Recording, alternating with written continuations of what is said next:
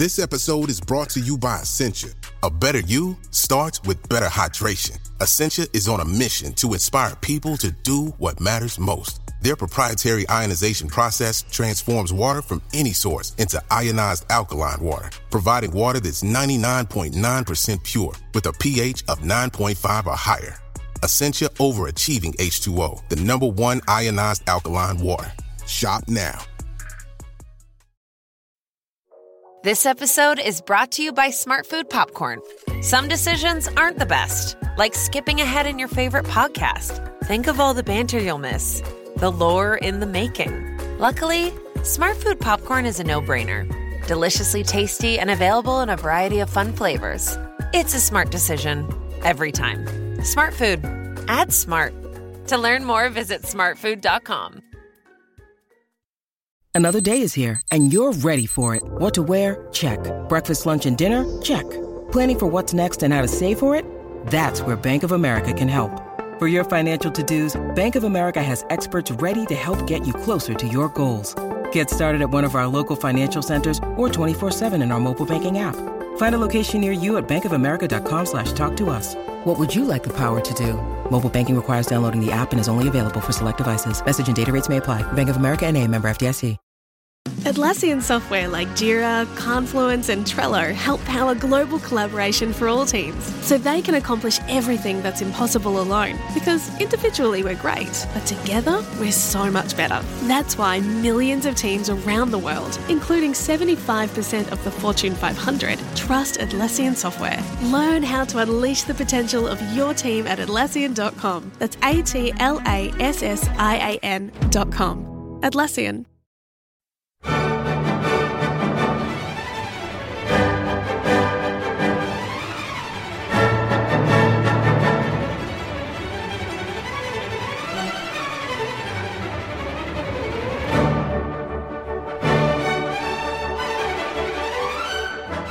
Hello, I'm Oliver Condit, the editor of BBC Music Magazine, and welcome to the BBC Music Podcast. You can buy a copy of the magazine at your local newsagents or download our app to your iPad, Kindle Fire or Android tablet. And for the latest music news and more, head to our website at classical-music.com. This week we gathered together members of the BBC Music Magazine team for First Listen, a monthly slot where members of the magazine editorial team chat about and rate an important new release. With me in the BBC Music Magazine studio this month are Jeremy Pound, the deputy editor, Rebecca Franks, our reviews editor, and Rosie Pentreath, our online editor and staff writer. Hello. Hello. This month we've been listening to a recording of works for violin and piano on EM Records, featuring no less than 4 world premieres. Playing on this brand new disc are violinist Rupert Marshall-Luck and pianist Matthew Rickard. So, will it prove to be an English idyll, or, much like our weather, a bit of a washout? Before we get talking, let's hear the opening to one of the world premieres on the disc, the Sonata for Violin and Piano in B minor.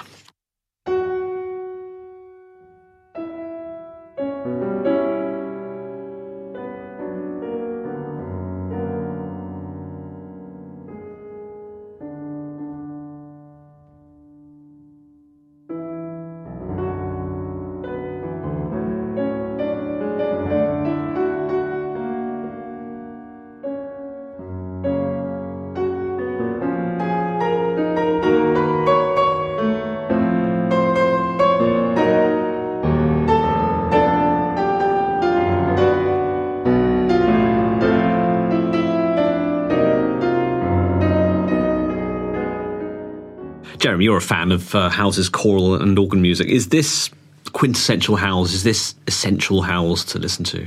I think you can hear his voice developing here. I mean, he didn't really start writing choral and organ music in earnest, or certainly choral music, until later in his life. That's where this very, very distinct voice really develops. And it's also his best-known music. It's also, I'd suggest, his best-crafted music is his choral music. And, of course, you can hear Howells' choral music. You know it's Howells the moment you hear it, with those angular chords, a slightly sort of meandering direction he takes them in.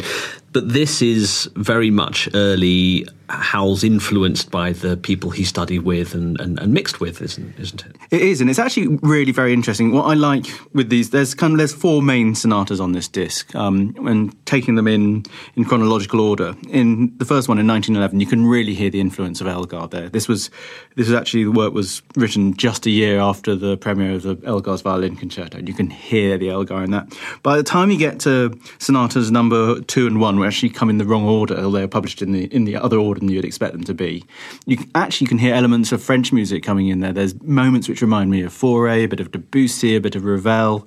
And then by the time you get to number 3, which was written in 1923, his voice starts to get a little bit more modal. There's a bit more folky as well. It almost reminds me a little bit of Bartók here and there. So you can hear him developing, but still there are elements of Howells throughout all 4 of them, these sort of strange harmonic twists, these kind of very elaborate chords here and there. So it's a really interesting listening experience.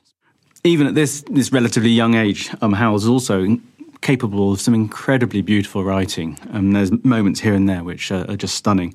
And I think one really good example is in the second sonata from 1917, and in particular the second movement, the Lento Assai Espressivo, which I'd like to hear here.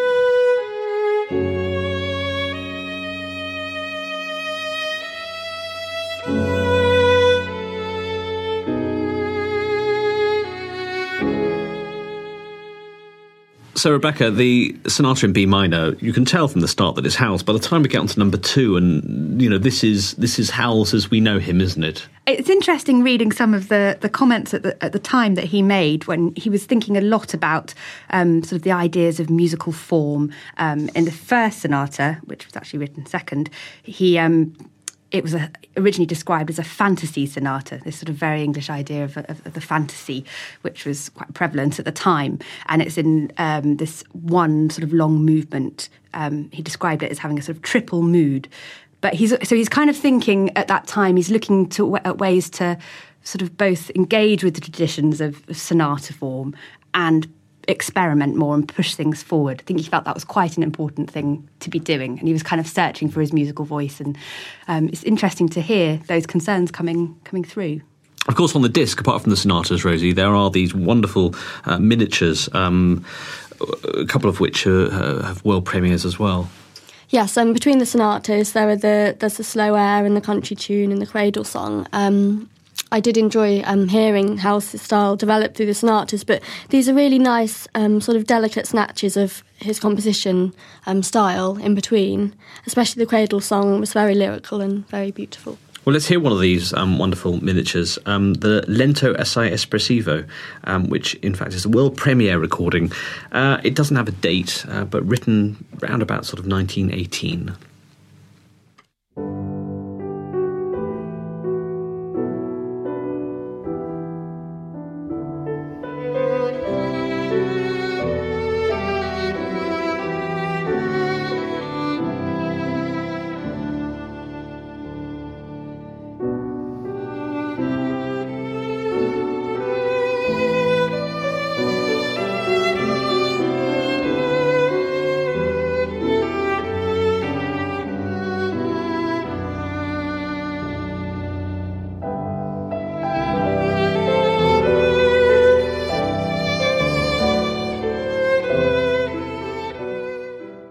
It's always worth hearing Howells in short form as well, because, of course, he made his name effectively with 1 or 2 exceptions, the Hymnus Paradisi, for one. But basically, he made his name with shorter works. His best-known choral works are all between about 5 and 10 minutes. And he is a master of the short form. And it's interesting to show that he was good at it with the sort of chamber forces rather than just choral forces as well. And it's lovely to hear that influence from Finzi as well. You really get a sense that there was, the pastoral language coursing through his veins, and yet Howells was able to sort of take that on further, but still keep that essence of Englishness. So although you get this angularity, if you like, you still get a sense of location. I think, in this work. And actually, I think they're very effectively played, the miniatures. I think Rupert Marshall-Luck and Matthew Rickard do a lovely job on capturing the atmosphere instantly in those and creating these little snapshots. Yeah, I especially love that there's a moment of double stopping in the Cradle song, and it's very beautifully approached, very delicately done.